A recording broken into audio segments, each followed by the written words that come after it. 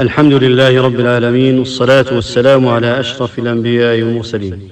في نصف قرن تقريبا خرج الشاذون جنسيا في العالم الغربي من السرية إلى العمل العلني، حتى انتزعوا الاعتراف من الدول والمجتمعات والهيئات، مثل المنظمة العالمية للصحة التي شطبت وصف الشذوذ الجنسي كمرض ليصير عملا سويا، وتابعوا مسيرتهم عبر الإنتاج الفني والإعلامي والرياضي، فصارت لهم ألعابهم الأولمبية، ثم انخرطوا في العمل السياسي فصاروا وزراء وزعماء.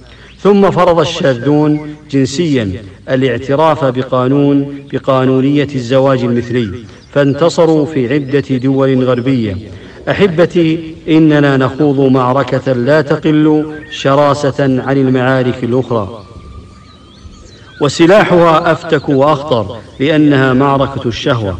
يقول عليه الصلاة والسلام: خصال 5 إذا ابتليتم بهن وأعوذ بالله أن تدركوهن: لم تظهر الفاحشة في قوم قط حتى يعلنوا بها إلا فشى فيهم الطاعون والأوجاع التي لم تكن مضت في أسلافهم. رواه ابن ماجه وصححه الألباني.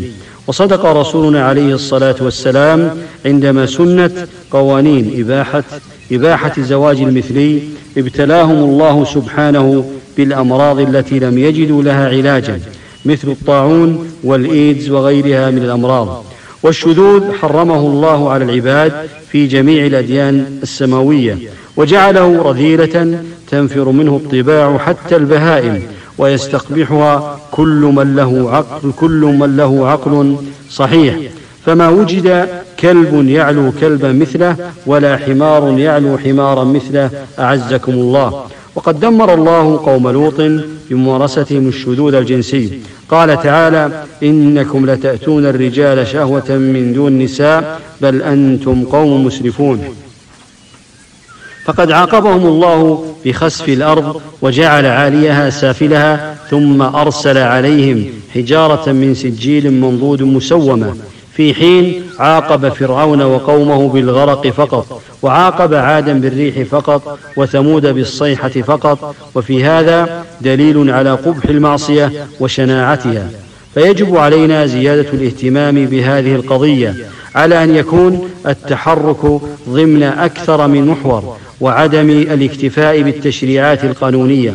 لا بد من تكثيف جرعات الوقاية للشباب والأطفال منذ سن مبكرة بخطورة هذا الشذوذ، وأن تكون الوقاية بأساليب شيقة. كذلك لا بد من مشاركة جميع فئات المجتمع، ابتداء بالأسرة والمدرسة والمؤسسات الدينية والإعلامية والثقافية.